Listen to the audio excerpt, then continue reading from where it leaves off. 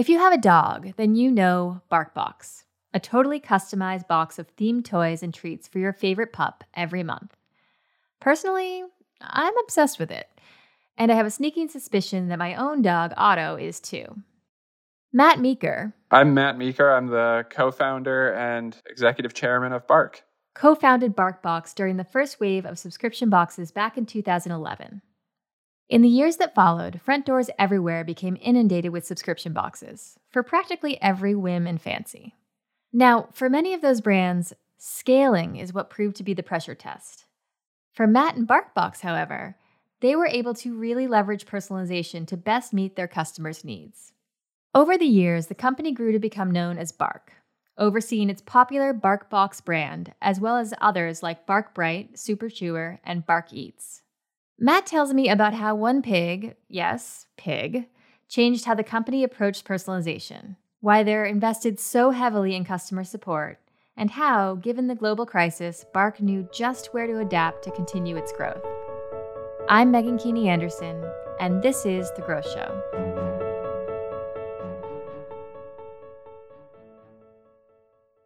Well, hey, thanks for taking the time to talk with us. I was very excited as a dog owner to get the chance to meet you and to talk with you. So yeah, you bet. What kind of dog do you have? I have he's a mixed breed. He looks like a little stubby yellow lab, but he's a cross between a Jack Russell Terrier and I was told a Chihuahua, which does not make sense because he's way bigger than a Chihuahua.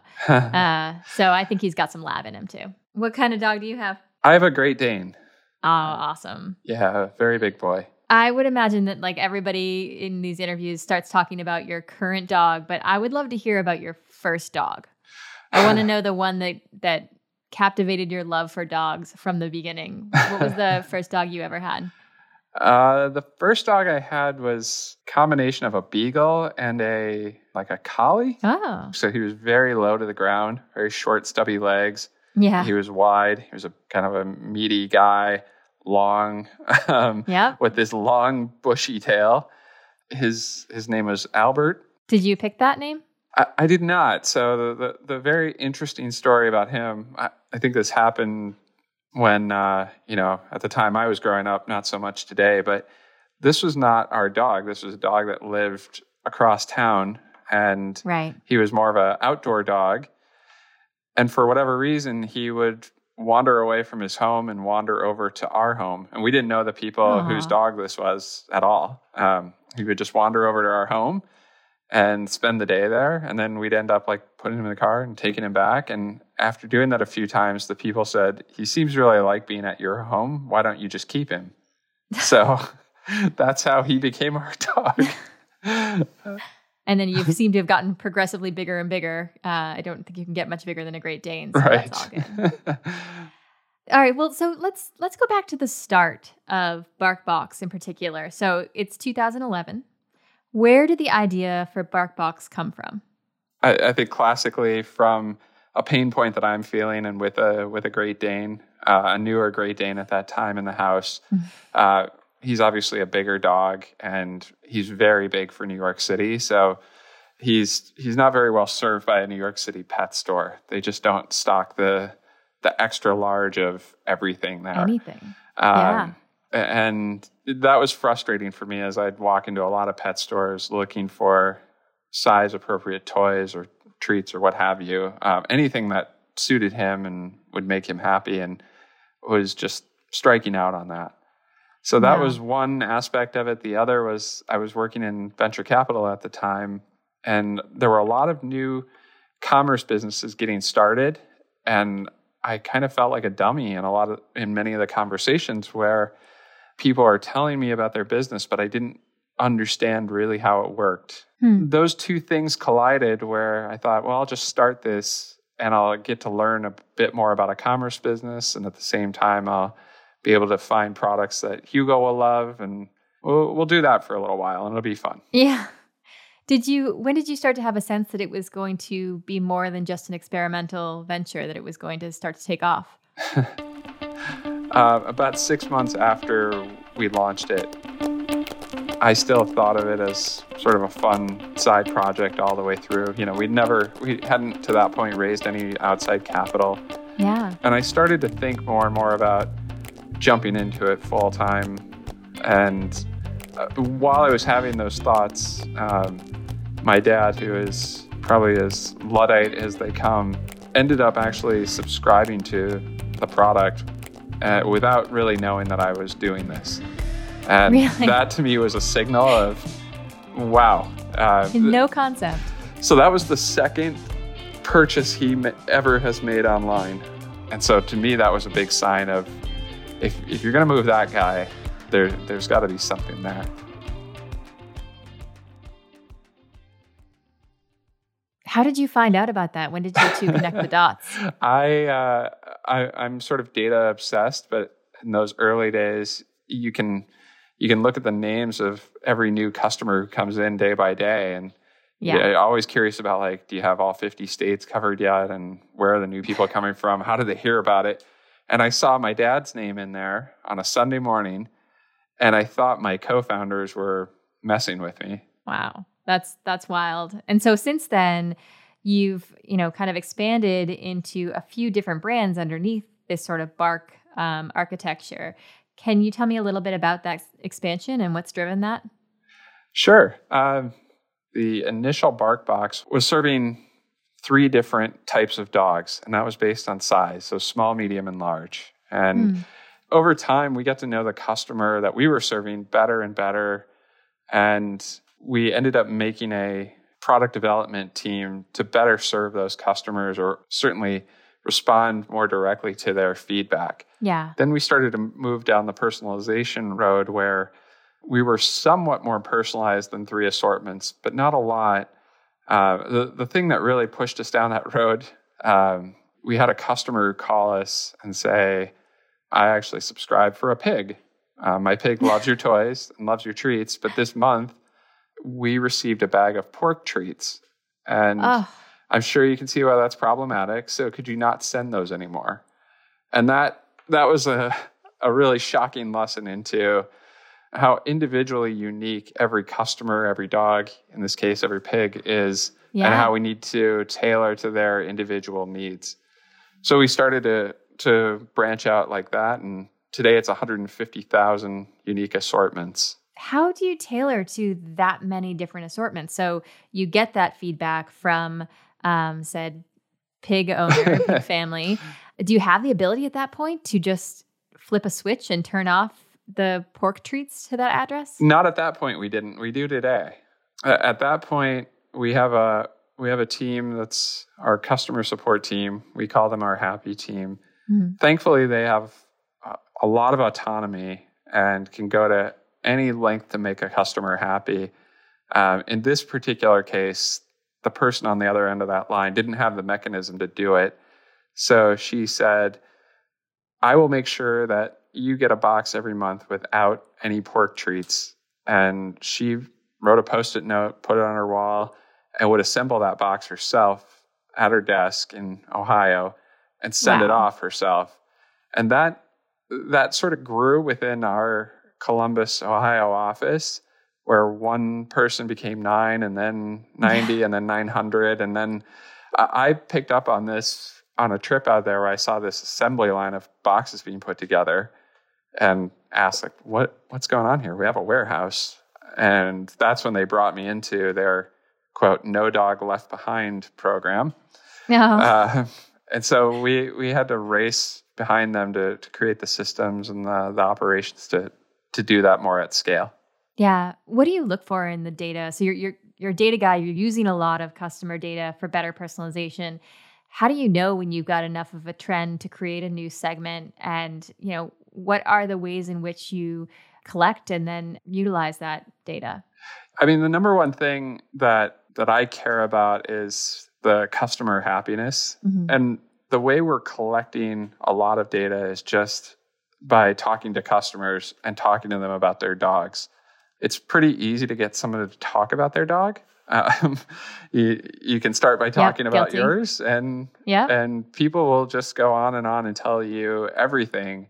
But in the everything, there are a lot of signals for us to pick up on. We can pick up age, we can pick up size, breed.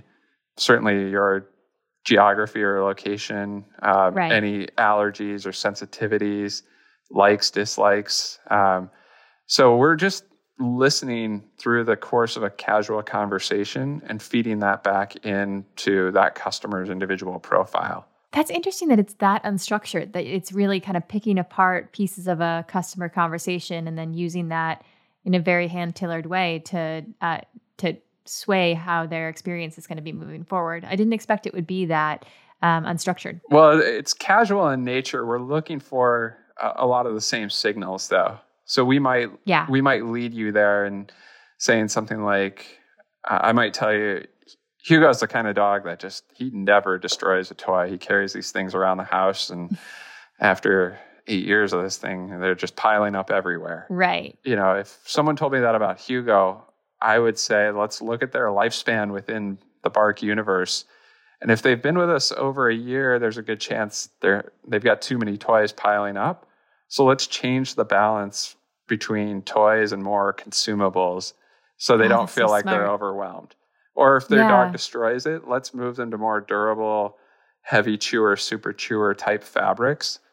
But those are just very structured elements that we would check off, and that would change that customer's assortment.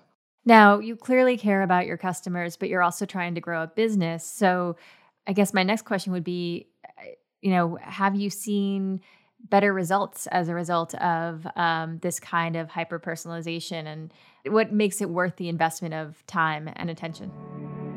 We've seen significantly better long-term retention, which is a great business outcome. We don't have to acquire that customer again. We're different than, I'd say, many companies or most companies in that we're not trying to reduce our number of customer interactions. We're trying to increase those. So let's say across everything, like over 1 million. If we send out 1 million packages, we will talk to probably 250,000 of those customers during the month. That's immense. Yeah. And part of it, but it's intentional in that we certainly want to serve you better. And to do that, we need to know your dog better and better, and you. We're not asking you to come in and check a bunch of boxes on a form. We're having a conversation, and it's led by people who really, really care about your dog. Yeah. And so we're building relationship, we're building trust. We're also informing new product development. So what that allows us to do is then say, your dog's teeth are very important, and we've got a new product for dental health. Could I set you up with that? Is that something you'd be willing to try? Yeah. There's that relationship there. Yeah.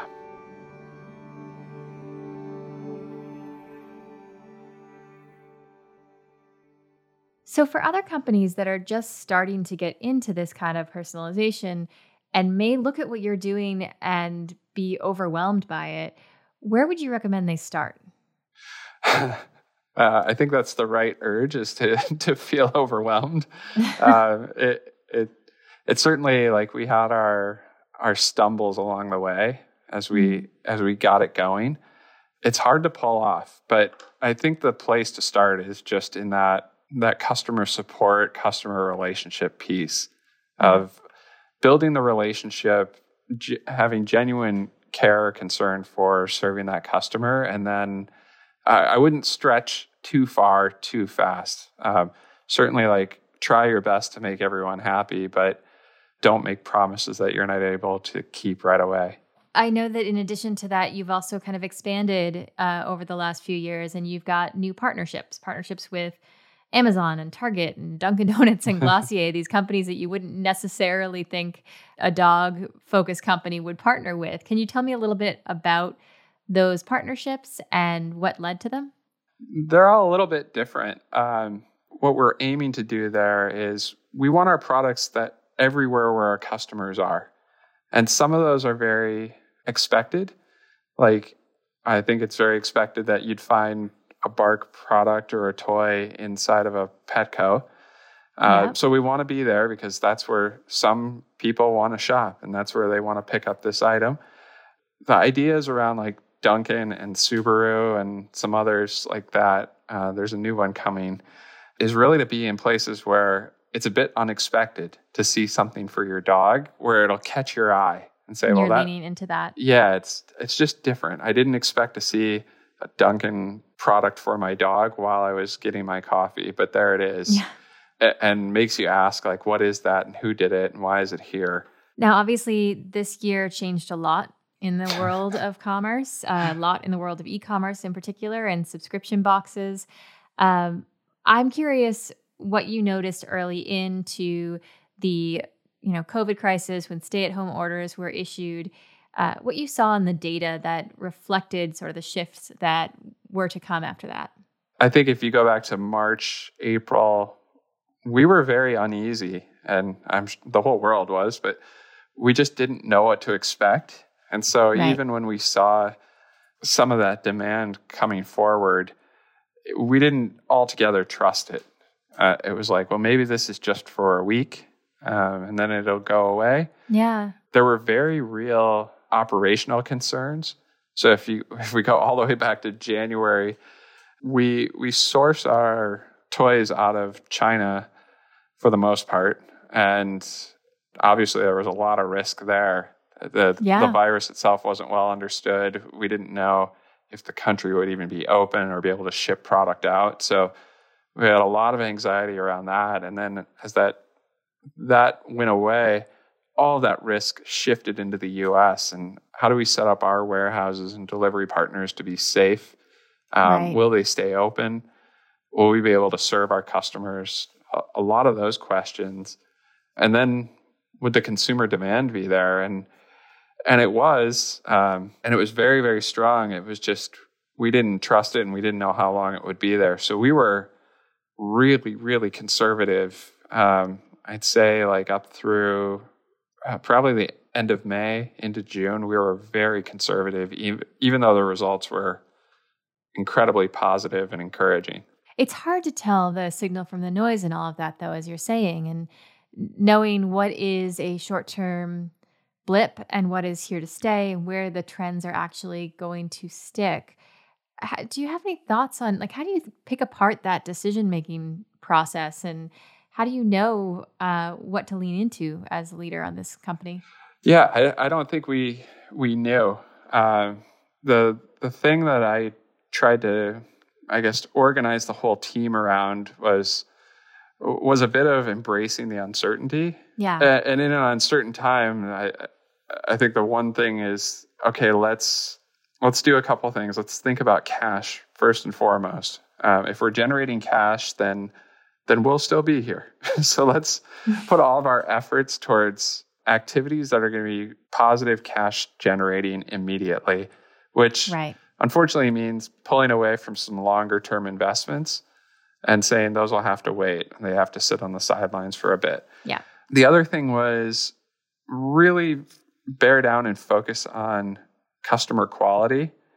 We and everyone else can offer very deep discounts to new prospective customers, but you're going to get less quality just in the nature of that. Right. If you offer a free trial first month, it won't be for everyone who takes that. And so they'll wash out and you'll have spent some money in serving them and some of your customer support time. And you would have spent a lot of cycles in supporting that customer who is a little less certain and provide a little less business value over time.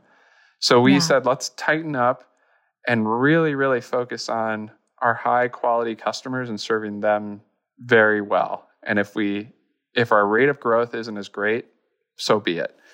Right.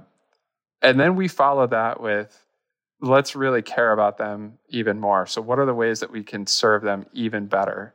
Even if it costs us, how do we serve that customer even better? And we started to upgrade various parts of our service even more. Probably the most easily tracked, maybe is the way to say it. Way of looking at that is when the shipping network started to slow way down because of the volume, we looked for faster, more reliable methods, even though we had to pay for those in order to serve our customer better. And they've appreciated that and rewarded us with better retention and loyalty over time. Yeah, so you take the short-term hit in order to maintain the customer relationship for the long term. Yeah. And then what about today? What do you think of spend your time thinking about today as you're planning for next year? And again, it may be a different world again. It's a different world. It's still an uncertain world, but we typically do, I'll say like 40% of our new volume for the year in the last 6 weeks of a year. So it's a very holiday-oriented seasonal product. Yeah. And so right now, this year and every year, we are geared up for what are we doing in the fourth quarter of the year. Yeah. How has this last year changed you as a leader? I'd say a couple ways. We obviously had to go to remote work or work from home or wherever we are. And so quickly had to adapt to how are we keeping in touch with our team, and how are we keeping a team? How are we keeping a company with a culture instead of 400 individual nodes out there? Yeah. There'd be a lot of descriptors for our culture before. I would say unique would be one of those. And we were aware of it and we were thoughtful about it, but I believe this has made us even more so. Right. I definitely appreciate, let's say, the remote work possibility much more. I would have never predicted that we could be as productive and effective remotely. And have that same culture. Yeah, I would have never thought that. And so it's certainly changed my outlook on that. That's great. Well, it's awesome to hear. I thank you so much for taking the time to talk with us, Matt. Thank you so much.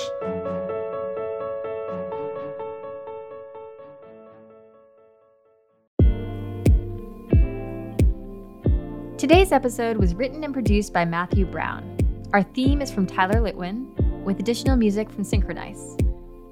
If you found this episode through our Inbound 2020 podcast portal, welcome!